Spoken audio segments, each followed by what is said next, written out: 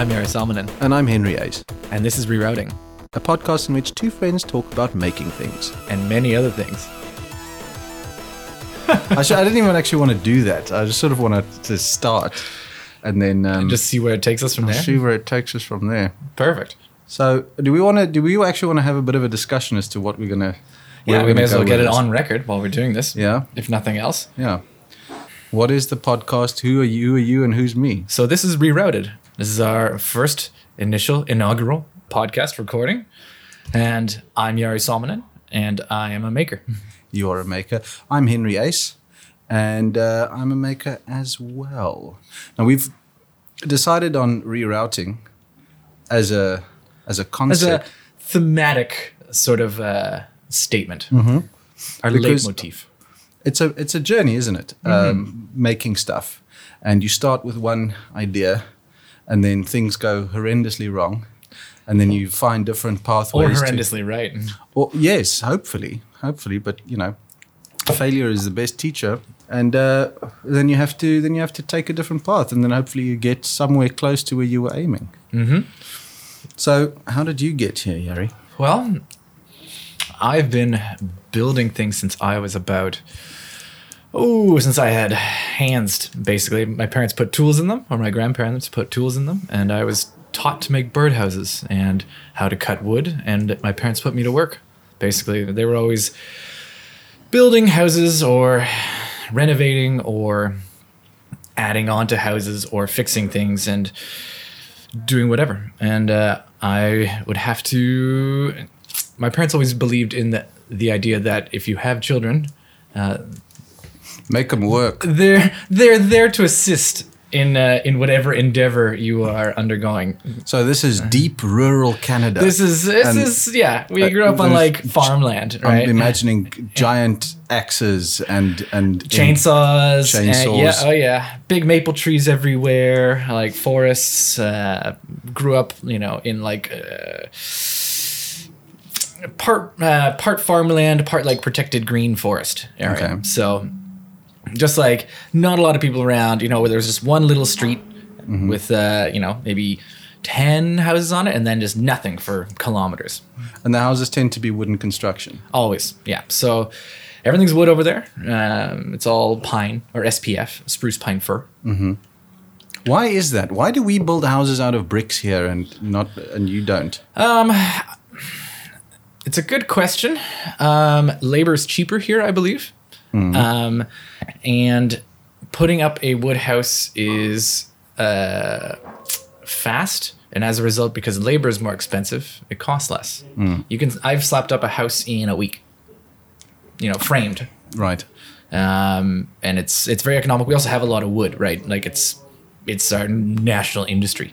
Right. So, my thought is that because we can put it up fast, there's a quick turnaround and you can make more money doing it. Whereas here, houses seem to take, I hesitate to use the term interminable, but it is a lengthier process, right? And it's dirtier. It's like, it's a real thing to it, right? And I mean, you don't have like freezing weather over here, so I guess insulation isn't really a real concern in many ways. And that's better with a wooden house than it is with a It's brick. easier to insulate a wooden house, right? We have like thermal bats inside the walls, right? Whereas the brick, you just have like a little air gap in between, right? And it's really just meant to keep the houses cool in the summer, and in the winter, you're just freezing your asses off.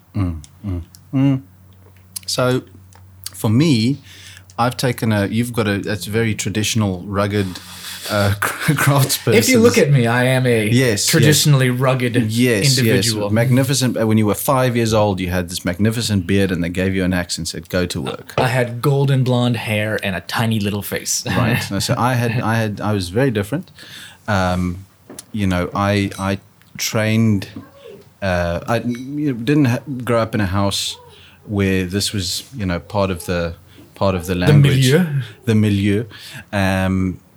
But Dad was pretty handy. Grandfather was a woodworker, but I was never really part of that thing. Is there that same sort of DIY like scene here in? I mean, yes. now there it seems like it is, but was there growing up? I think so. Something that is the sort of classic South African character trait is making a plan, boer maak 'n plan. And so a lot of that Boer maak 'n plan. boer maak Boer maak 'n plan. 'n plan. Yeah, Boer that's it. maak 'n plan. That's it, exactly. And so there is a lot of kind of frontiersman mentality in the sort of Afrikaner community, and really in all of South Africa, because it's an incredibly varied country, and we have also, and it's a tough country for a lot of people. Sure. For most people, and so yeah, definitely, and so you'll find, I think that's part of why the labor situation is what it is here, is because a lot of people are able to work with their hands and do stuff, but not me.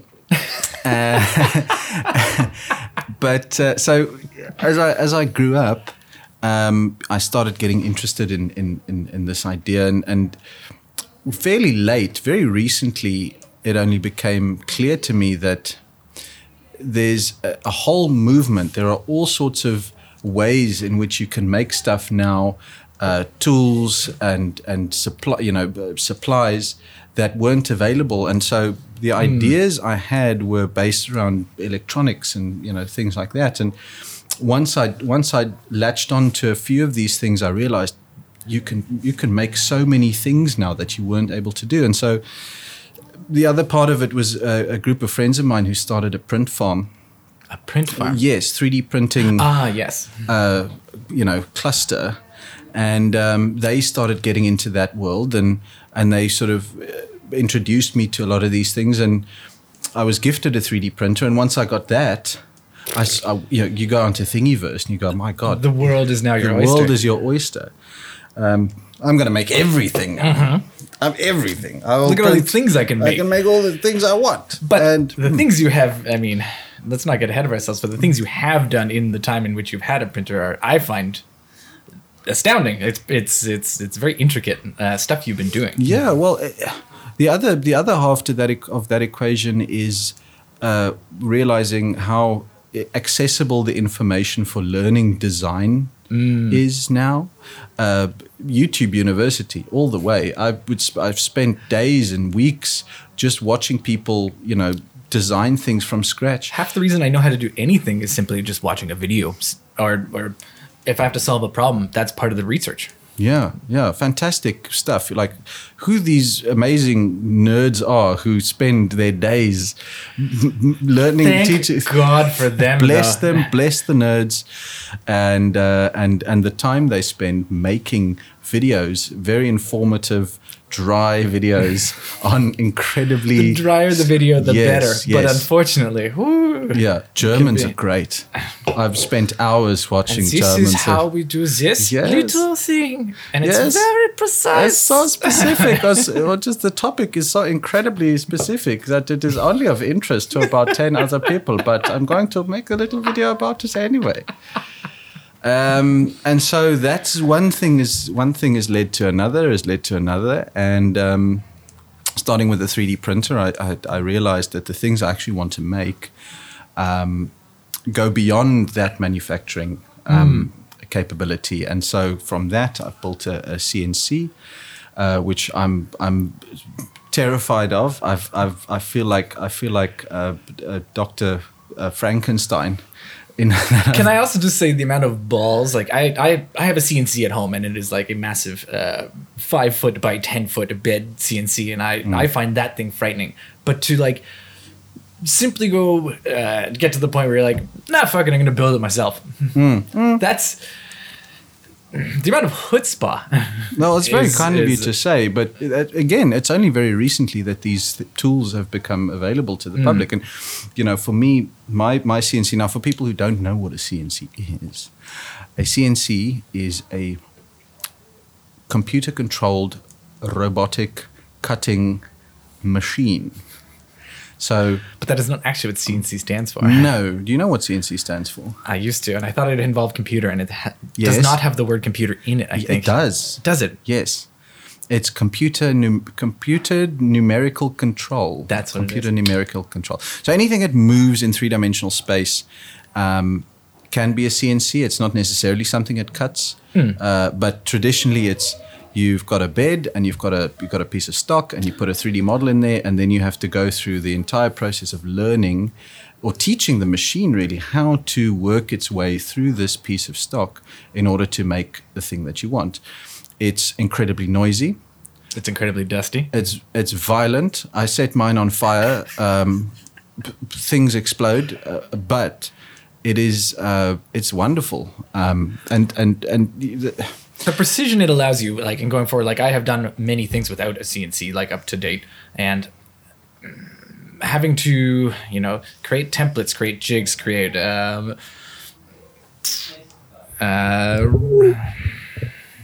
like an initial base template, and then having to redo that over and over again is just. I hate to use the word interminable once again, but it is interminable, right? And the CNC allows both precision and hands-off time where you can be doing other things. If you've learned to program it well enough, and you can walk away for an hour.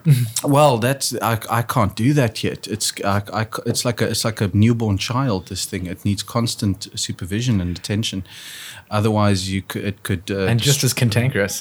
Yes, it could destroy your entire life. But in the broader sense, I think the reason why I came to all this stuff is because my day job is making video. I run a boutique video production company, and the nature of that work can be incredibly labor intensive. It can take an enormous amount of time, only to end up with something that's ephemeral and you can't touch it.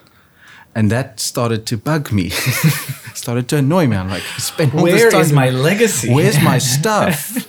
Where are my things? You make a commercial and then you send it out on YouTube and then it's gone. It's like, I mean, at least creating video is still creating something that has a presence or an existence somewhere. It's different. I mean, I'm not going to say it's as, I don't want to put a value judgment, so I'm not going to say it's as good as, but working in an office where you're simply, creating corporate structure or, flow diagrams or like managing a project library. These are all things that I have done at one point in time. So I know how little reward there is for both the process and for achieving your objective. Yeah, I can't get no satisfaction. I thought it was satisfaction guaranteed. Satisfaction guaranteed. Who's that again? That sounds like a funk track of some sort. I thought it was Walmart. I've never been to a Walmart. I've only been on the internet, and I've seen some extraordinary things happen at a Walmart. I have been to Walmart, and I've seen some of these extraordinary things. I have terrible things. What's your favorite Walmart person? I mean, other than the general cross-section of humanity, which is always spectacular, it tends to be the people who are unable to walk, and they're on like the jazzy scooter. Yeah, the scooters. Yeah, yes. Exactly. And they're loading up their basket in the scooter with like frozen pizzas and other microwavable sort of meals, and it's. It's great. Do you have? Okay, so when you go to, I don't mean to look down on anyone. Let me just say, no, that's fine. That's fine. But I'm curious now. I want to know if you go to Walmart and on your jazzy scooter, how we have trolleys here. You can't push a trolley on a scooter. No, do you have a little trailer? Some do actually. they really will have a trailer, and the best part is like you will see them get out of the scooter, pick things up, and put it in the trailer and get back on. It's like it's not like these people cannot walk. It's simply the act of doing so would be onerous over time. I see. Okay, so a little trailer, but trailer. People with filthy clothes, etc., etc. Right. Walmart is a spectacular cross section of the American Midwest. Satisfaction guaranteed. That's great. But now I want to get back to this idea of the ephemeral and the intangible and the value of those things that we tend to put onto them now in society, and where does that leave us as people who make what is the value of something that is ephemeral and temporal? No, what is the value? Because I want to make a business out of this. What is the value of something that is tangible now in a world that is increasingly putting more and more value on things that don't exist? There was an incredible thing I came across this week, which was Madonna's NFTs. Oh my goodness. Did you see Madonna's NFTs? I have seen. It is equal parts horrific and admirable. Like it is. So this part of the podcast is not safe for work because we shall now discuss Madonna's NFTs. I have never seen a centipede come out of a vagina. I've never thought about a centipede coming out of a vagina. Robotic centipedes being birthed in full view out of Madonna's pudenda. There was a series of 3. That was the first one. The second one was her, again, fully nude, scanned and fully nude, apparently. This is her. Scanned? I Yes. did not realize. So they say. This is Madonna's real pudenda we're looking at here. And it's, the second one is her splayed on the hood of a burnt-out truck in a post-apocalyptic wasteland, and she gives birth to a school of monarch butterflies. Would we all be so lucky to see that scene in the apocalypse? Terrifying. And the third one is her giving birth to an enormous tree, a huge, fantasy tree. And these things sold for, at last count, between 150 and 350,000 US$ each. I mean, that's just her lending her name to the NFT, right? Yes. That's not an actual value of it as a, not that there is a set value of an NFT necessarily, other than what people are willing to pay for it, but her lending her name to it, stamping her Madonna seal of and I hesitate to wonder what her stamp actually was, but well, this is the thing. It seems to me that this enormous race for NFT value is almost solely based on first sale. People who they get if they have a name attached to something. Jack Dorsey sells the first tweet for $14 million, and some donut buys it and tries to resell it and only gets 14,000 on auction. There's no value beyond that first sale, which brings us back to the tangible. And you make a thing. And hopefully, it even if it on a monetary scale doesn't have any value, it's still a thing you can use and look at. I mean, as if you want to look at it as simply an artifact, the raw materials of a, let's say, a chair or a table, right? Even if they're a very crappy chair or table, they're still built of raw materials that are worth something that can either be reused or modified or changed or burnt, right? It's still some value. Whereas an NFT, it's not going to keep you warm at night. I mean, it might if you're watching the Madonna NFT. Madonna's one might. Madonna might keep someone warm at night.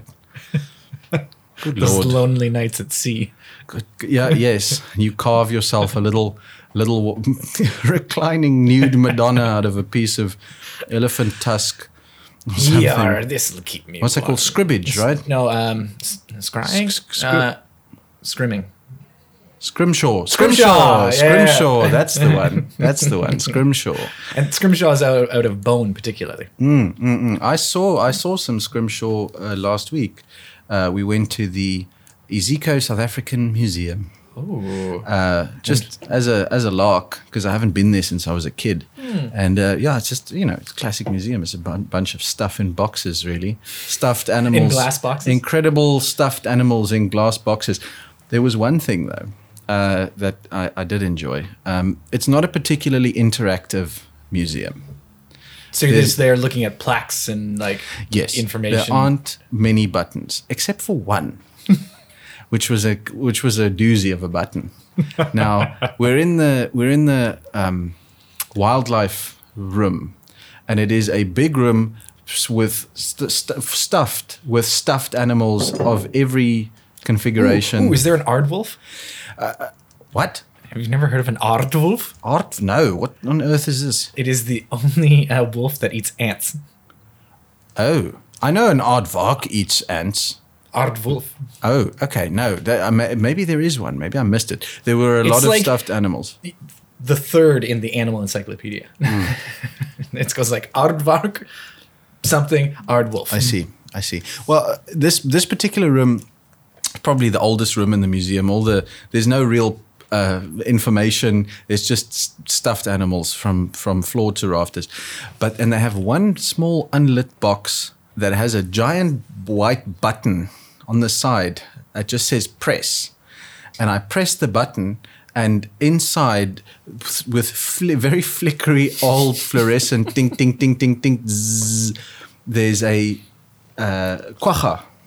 Oh. You know what a quagga is? I do. Yes. Quagga is a pseudo zebra type creature that is extinct. There are only 5 remaining examples in the world, and this one is the only one in Africa. But the button is a mechanical timed switch. So you press the button and then it goes tick, tick, tick, tick, tick, and the button goes back out again through some mechanical timer thing. I'd never seen anything like a little wristwatch on it or something. Yeah, something. Well, you just go tick, and then it goes ping, and then like a like a rotary phone, like a rotary phone or something like that. It's spring loaded, and it's the best button I've seen in a while. The quagga exhibit at the Iziko South African Museum. How big was the quagga exhibit? No, it was literally it was life size, right? It's an actual stuffed quagga that is, I don't know, the size of a big dog, like a Labrador or something. Not very big at all. Not a wildly impressive animal, but a very extinct one. And so that's where the value of that particular exhibit comes in, I suppose. But the button. It's all about the button, really. For me, the button, that was my favorite. I think it was my favorite part of the whole museum, was just that button. Because when it went ping, I actually it started me. Like I was, and I ran away because I thought I'd broken it. But no, that's just how old shit works. It just feels like it's going to break as it's working. I know, and it didn't say press to light or anything. It was just a big white button that said press. So buttons. I've been thinking about buttons. Talk to me about buttons. I'm talking about buttons. Buttons are dying out, and it worries me. You see it in cars now. Cars have less and less buttons. They have one button, which is simply just to turn on the car. No, well, even the most modern ones don't even have that anymore. You'll find in things like the Lucid Air, the amazing new ultra luxury electric car that has no starter button at all. You have to have your phone with you, and if you sit in the car, it knows when to. It's not a good idea. What if you don't have your phone on you, right? Yes, exactly. It's none of this is not but someone steals your phone, they have your car? Or it maybe has facial recognition or something like that. But the point is, there's no starter button to this car. And you find it in cars. Phones don't have buttons anymore. It's all these, capacitive things. So I've been thinking about a device that I would like to develop and make for bathroom use. All right. It is a small MP3 player. Okay. That is inspired by the grand Japanese toilet tradition of not having people next to you hear your business. So they play music. When they sings to you, the Japanese toilets. It makes music. And so it's going to be, I'm going to call it the MP3 player. And the MP3 player, when you go to the bathroom and you're going to have there's a loud one coming. There's one button or a series of limited buttons, because you don't want to be fiddling around with it playlist. If you are, let's say you have to go quickly. Yes, right? you generally do. You don't want to preempt. There's a series of a playlist or a series of playlists preloaded. You press it and it plays a track off that playlist. The preamble for using the toilet is normally dropping your pants rather than choosing a song to fit the mood. So you just got to press one button and it plays a thing. But now the question is, am I going to how many buttons do I want? Because you have different poo moods. Sometimes you want something calming, you want an Enya. Most of the time I would say that's the case. Very rarely do I go in the toilet and, decide I want to hear my favorite death metal album. However, that should be an option. Sure. Motivational button. So There could be a gentle button, and there could be a motivational button, and that could be, and you can load on your own playlist for what that means. Maybe for some people, motivational button is the 1812 overture, like a grand piece, or some Wagner or something like that, as opposed to something very gentle. Maybe something a little less racist, perhaps. Or if it's something that it's going to be really loud, then some gentle background music isn't the point. You want to cover up your misdeeds in an audio fashion. I think I'm onto $1 million idea. I really here. like this. I would buy one. I think MP3 player. The MP3. Yes, all right. and this is the thing. I can make one of these things because I have just completed a project that contains a built-in MP3 player. That plays tracks on cue. That's right. You just built a giant letter that, let me not take it away from you, but it was a giant letter that lit up and played music upon pushing a button. Yes, more or less. But you can take it away from there if you want to explain more. So I'm throwing everything against the wall to see what sticks with this maker's journey of mine, and my first and I really want to try and work it into a viable side hustle, a business. I want to make things that people want to buy, not just futz around and make stuff for fun. Yeah, so it's things that are useful rather than like. It doesn't have to be useful. Someone needs to be willing to pay for it. Well, let's just say that if someone is willing to pay for it, like it has a utilitarian value to some degree, whether it's perceived value or actual intrinsic usefulness to someone's life. Yeah. So, and this is my first commission, and the brief was building a big piece of signage for an office foyer with, addressable LEDs inside that can run different color cycles and patterns, and then combined with an MP3 player, so that when a sale is made, this is all run by microcontrollers, like little ESP32s, which has been a great journey for me, is learning the possibilities you can have with tiny computers, the Internet of Things. And so this is an Internet of Things device that when they make a sale in this office, through Wi-Fi into their internal sales system, it triggers the light to run a specific cycle and also trigger an MP3. So it has a holding pattern throughout the day, or different holding patterns. And then when a sale goes through, it lights up like the 4th of July and plays some incredibly cheesy nonsense as an audio cue. And so as a project, I had to learn an enormous amount of stuff, designing the frame out of the logo and learning how to power and drive high density LED strips. You had some very high density LED strips. They're quite a lot of power. Yeah, lots of power, lots of data. Again, all through YouTube, you know. And programming the Arduino. Although to be fair, that was the easiest part, because there already exists software packages that you can load onto these microcontrollers that do most of what you need. For me, it was the physicality of the build, incredible amounts of soldering, wiring, learning how to build a circuit board and power everything. The idea was that it would be a showpiece, and something that I could push myself. Yeah, proof of concept, even just for yourself, right? In order to realize what could be done. Yes. And it turned out beautifully, and the client is very happy with it. And now the question is, where do I take it from here? I'm not entirely sure. This particular project was such an enormous challenge that building these things on the regular is beyond my. Sure, it's a large expenditure of time. It's a huge amount of time. Not to knock your beautiful CNC, but it's not necessarily capable of running that project. No, I had to take it to someone else. But it took me building my little baby CNC to realize the limitations of it, and I had to take it to someone else because I physically couldn't fit the stock onto the bed. Think of that as there are certain points where the process is going to fail, right? And you had to now, rejig your at least.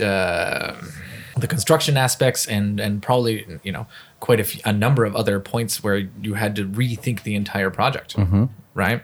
Yeah, but also, you get to some points where you're in so deep now that there's no, you can't. You're in now, baby, and they've already paid you the deposit. So. Yeah, what is the point where you're in too far that you can't, either redesign or walk away? Yeah, that's a tough one. Because there's always repair points. You're always like trying to put out fires. Is it like, is there a point in that process where it's like, actually, there are too many problems, like, all throughout it where it couldn't actually be replicated, right? Yeah. And at a certain point, once the enclosure's made and most of the wiring has been done, there's no turning back. You have to have faith in your own design and just grit to just push through and make the thing work like it needs to, especially when it comes to this sort of electronics based project. So that's I guess my first thing, and I'm very proud of it. And I think you should. Yeah, thank you. And now onwards and upwards. Now I know how to light things, and I can build a musical toilet device. Do you think of yourself now as a designer? Like, has it changed your own mental framework about how you view your abilities? Oh, absolutely. Yeah. Because I've started having conversations about it, and I've gone through this journey, and I've started trying to up my skill with Fusion 360 with parametric design. Fusion is an amazing piece of software that is, if you're starting from the ground up, it's simple to use. There's an enormous amount of information available to teach you how to make pretty much anything, and it's very nicely integrated, not just on the design side but also on the manufacturing side. If I design a model, I can take it to the manufacturing side of the program and then go through the CAM process. In other words, the process of how to machine that model out of a piece of stock, all in the same piece of software. And it's free. Yeah, rather than having I remember I used to make drums for a living as well. And there was a period where we were making our own metal components, and we had to design it, so you had to draw it, and then you had to take it to someone who could draw CAD, right? And they would be the person that would draw the CAD drawing for it, and then they would take it to another machinist, right? And now that process is condensed. Now you can simply do it, and it's amazing that's now available to, let us not use the term layman, but the layman, like any of us that want to do that can now approach that process. Yeah, it's fabulous. It's been such an eye-opening thing just to see what you can make as a person, and you don't even need a great amount of a set of tools or machines or stuff like that. There's people who will make you that stuff, but the design, the fundamentals, the foundation of it is anyone can do it. You don't need a crazy powerful computer. You can just start drawing stuff up, and if you've got some things to measure stuff with, then you can start building things around other stuff. I've started doing that quite a bit as well now. For instance, I had a client come to me. They run the art department for film sets, and they have unique requirements where, for instance, they brought a Polaroid camera to me, and like a modern Polaroid camera. I mean, modern being still dated. Yeah, but I mean, it's one you can go into a shop today and buy. And what they needed was something that would cover the logo. This is something you'll find in film production. Yeah. If logos, right? Otherwise, you have to pay for, or in other cases, you get paid for advertising. But for the most part, you have to cover up and not make it look like you're covering it up. They asked whether I would be able to design some kind of 3D printed covering, something that looks as though it would be a part of the original device from the factory, but that would cover up the logo. And so grab my calipers, and then you start measuring up the model, and you draw up a model of the camera itself, of the device itself, and then you start building something on top of that. And that's wonderful. Like, I love to be able to do that. And the result was great. It was a little snap fit thing that really did look as though it was it in two pieces? It snapped together over No. I used the notches and the divots on the camera itself to build a snap fit clip on it. Very cool. Yeah. Which obviously, like, building the model previous to like trying to design it was pretty essential in that. Yes, absolutely. And so that's where things like having a good pair of calipers where you can measure things, having very accurate measurement tools for devices has been very, very helpful. I've just completed another one, which was a bracket for a drawing tablet. I have a lot of friends who work as digital artists, and a lot of them use big Wacom drawing tablets. And this particular client wanted a VESA-mounted television arm, a movable arm bracket for his big tablet alongside with a palm rest. Now, that doesn't exist, but he brought the tablet to me, and I measured it up as well as I could. There's some interesting angles and things. It's a little thicker on one side. It's thicker on one side, thinner on one side. You need to keep like port access in mind.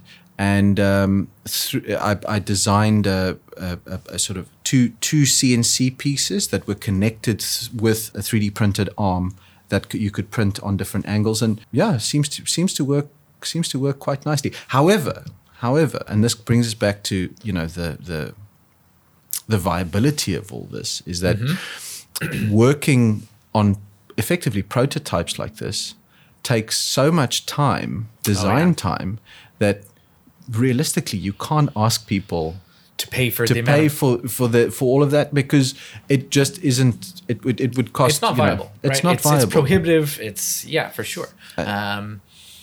That's the problem with transferring from, and having worked in a boutique fabrication shop for the last, let's say, 5 or 6 years.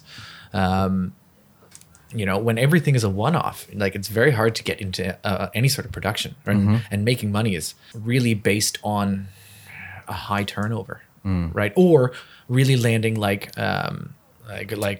blue chip sort of like jobs. Yeah. Right. Yeah. Like finding clients who are willing to pay for such a thing, right? And it's difficult to find. Yeah. And I like where I'm at right now, not because it's financially viable, but because every single project now is a new thing.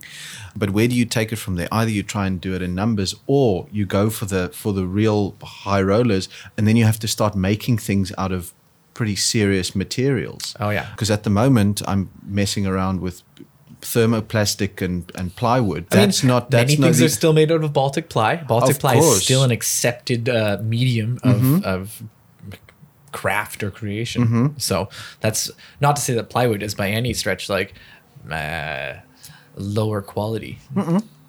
But it is still plywood, and I think for people who are willing to pay big dollar, you want something made out of walnut, or cherry, or cherry, or something like that, where it just is a luxury material. Yeah, absolutely. Brass.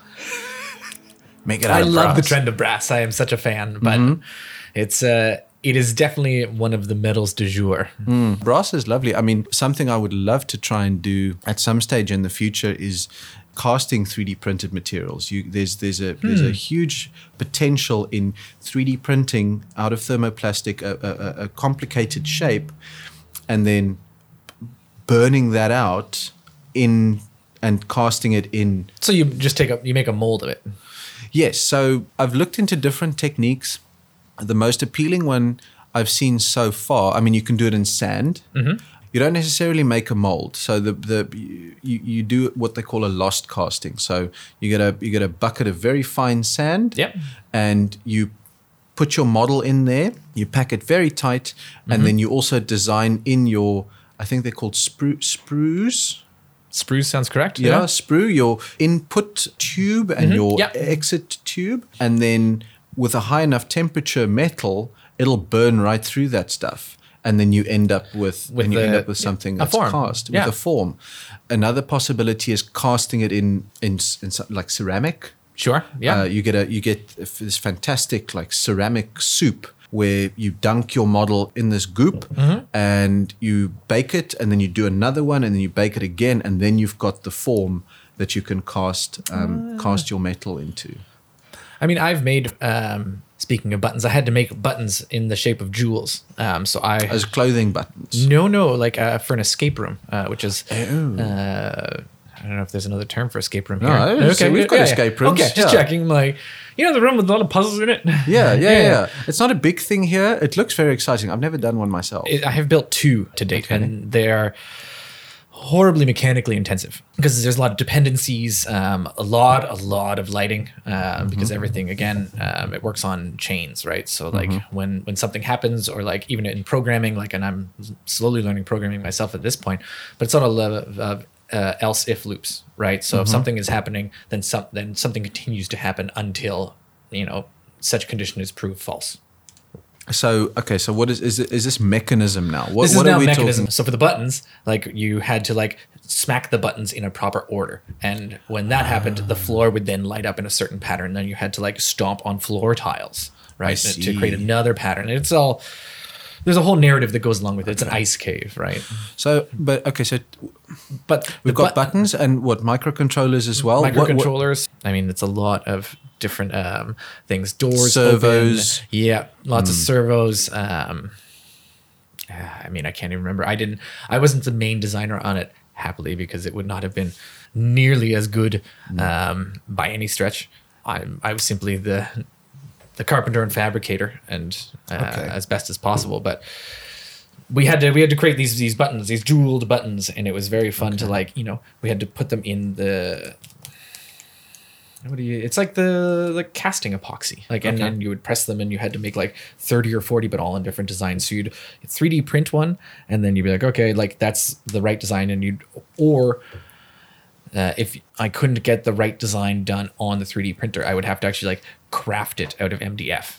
Okay. And so you'd have to like sit there carving out this stupid little like jewel out of MDF, and then you'd press it down, and then you'd have to make like 30 or 40 of these things, because there was only several that you'd actually be able to touch and like hit that would create the pattern. The rest are sort of decoys, right? Okay. And a jeweled wall. Epoxy. Epoxy is something that's also quite interesting to me. There's a huge trend now with epoxy inlay furniture and things like that. It's all over social media, Instagram especially, and I love it. But I mean, it can be a little bit naff. I feel the epoxy.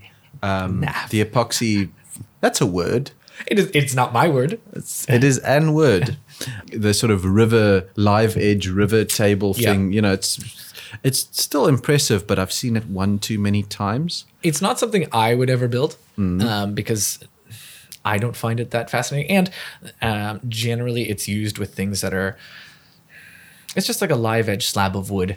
Yeah. That is then encased or surrounded by epoxy. And I find that a little, what's the word? It's not off-putting, but it's like... Derivative? Yeah, not even so. It doesn't quite hit the spirit of carpentry to me, right? You're not actually like doing anything to the wood itself, right? You're not carving the wood, right? You're making a table, sure, but you're not really like... You're just taking a plank of wood and throwing stuff around it. Right. And I find that doesn't really it doesn't tickle my nutsack. Now, for me, it's, ultimately where I would like to go is I have a set of ideas for ergonomic desk furniture.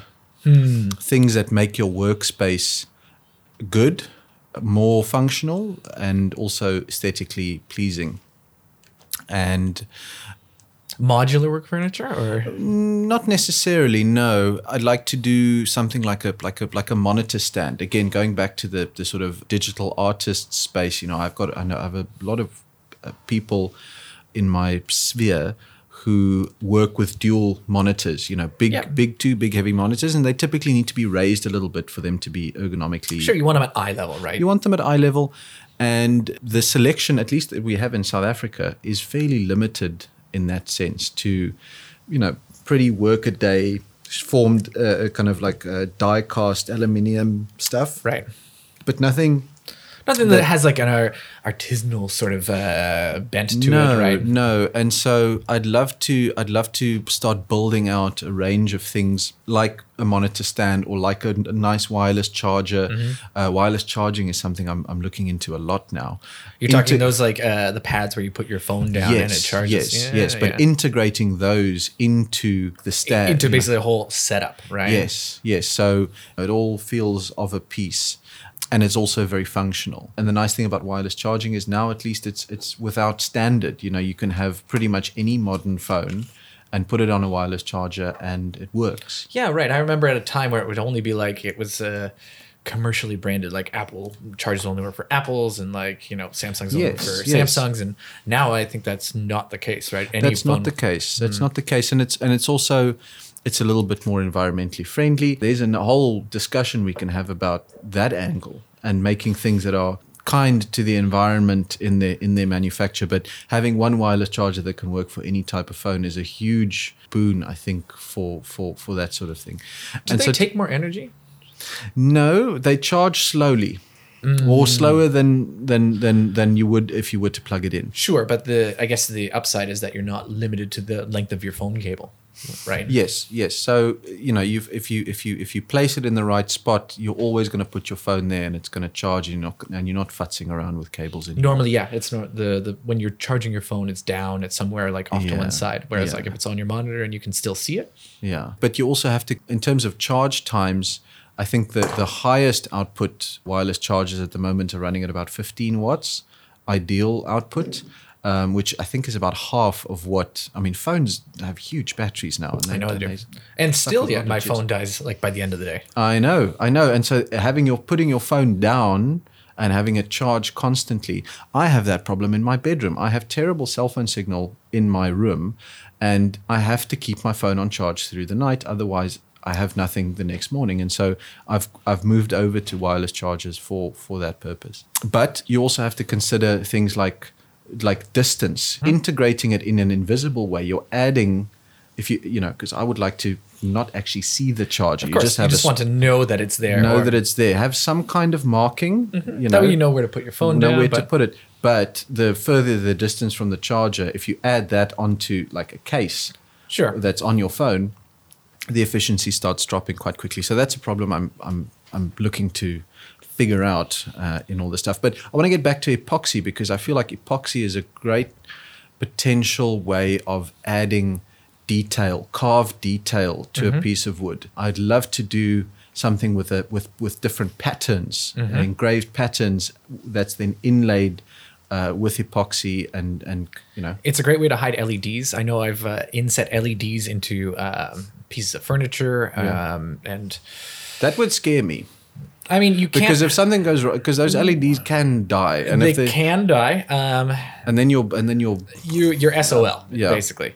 So it's It is risky. You try and keep your ends out, obviously, that way you can access your joints. But the actual LEDs themselves on the face of it are all covered in epoxy, right? Yeah. And what the epoxy does is it gives it like a nice diffusion color if you're using something like a green or a blue or something like that, which is very, very nice. Yeah. But even so, even strip LEDs, and this is something I found with building this project now, even the ones that come out of the factory can sometimes have a dodgy solder joint. Of course. Yeah, and sure. then you need to be sure that well, testing is important, but you know, those things can. I'd be a little bit worried about epoxy, but of course it's a possibility. But you're now building a light as well. Mm-hmm. Mm-hmm. Tell me about your light. So I mean, it's a hanging light over a harvest table. Yes. And I've redesigned it now from that design I showed you first. And the first design I had was a big oblong rectangle. Pull shape. Yeah, exactly. Yeah. With 2 levels. The top level hanging is very large. There's a lower level on the bottom, a smaller oblong sort of pill, and then brass on the surface facing downwards. The LEDs face up from the bottom up to the top, and they reflect down. Mm-hmm. The problem with that I've found is that, or at least the design issue I'm having, is that it will provide great ambient light, but it's not going to provide a lot of great directional light. So it's going to be great for like a wall sconce. It would be great for like, you know, in a room where you just want to kind of light up and you don't want to see the lights. But for something like a harvest table, you really need to see. Yeah. I've started to go for something a little more streamlined, a little more sleek looking. Okay. I mean, maybe a little more boxy, but with some aesthetic qualities to it. Because the idea was from the original design to have those 2 levels and have the lights illuminate upwards into a piece of brass. Yes, exactly. That then shoots downwards. Yeah, the brass is actually what reflects the light downwards, right? Yeah. But what you can do is keep that, because I like that. That's a very nice feature. But just the bottom platform, integrate a piece of acrylic. Sure. Yeah, something clear or something like that where you could actually have the light shine through. Not even clear. I mean, with this project I just finished with the big light, they make acrylic specifically for diffused acrylic specifically for that purpose. Ah. Yeah. Shout out to Maisie Plastics in Pardon Island, and their 3mm opal. Oh la la. acrylic. Yes, it's good stuff. And it's not crazy expensive either. No, I love the design. I was worried that like hanging above a table, though, it's not going to provide enough like directional light, because you want to see food as you're eating, and people want to see each other. You just got to have enough of those LEDs, man. You got to go to the high density stuff. It looks like a friggin' tank tread. It's wild. No, I mean it's. You could do that. You could just increase the amount of LEDs for sure. Yeah, more. But the amount of light then you're shooting, is that worth it? I don't know. At the design stage, it's hard to know. I haven't prototyped it yet, so like the only way I would really know is actually building a small model and then seeing how much light it actually throws and what the shadow would be if you're actually underneath it, right? Yeah. Well, I've got some leftovers here. We can do some experiments. I still have some of that acrylic, and let's give it a shot. Yeah, I'd love to. And we can run a couple of experiments if you so care. I would love to. I mean, the only problem is my stuff's all addressable, and this is the thing. Addressable LEDs are great if you have microcontrollers and big power supplies, and you want to do all kinds of crazy rainbow effects. But that's not what you're after. You want to do. This is a simple house light. It's a simple house light. Although it could be a disco ball, but the idea ball. would be it's very elegant looking, like it's darker wood, and then with a brass sort of plate on the top that you see, and the light shines off of that. It's very Art Deco-y looking. Yeah. No, it's cool. I like it. I think it's going to be good. Yari, I think we should start wrapping this thing up. I think this is our first podcast. I think this is our first podcast. We can decide that we have done a very good job. Yes. Apologies for all. We're sitting in my bar, and we've been drinking, and there's noises in the background. But this has been really fun. I've really enjoyed it. I think we are at just about an hour, and that's about as long as it should be. That's us. Thanks for listening. Whoever is listening on the other side in the great big ether. We'll be back soon with some more tales of making stuff and all kinds of other nonsense. I'd like to thank our sponsor, Hope Agave. Hope Agave. Oh, that's an actual... Yeah, Yari's just been knocking back tequila for this whole thing. Hope Agave, is that a local brand? It is a local brand, brewed in Salt River itself. Oh, yes, finest. Personally, of all of the districts in Cape Town, Salt River is one of my favorites. Salt River, lovely if you want to go have something CNC'd. Oh. Thanks, guys. Thanks. Cheers.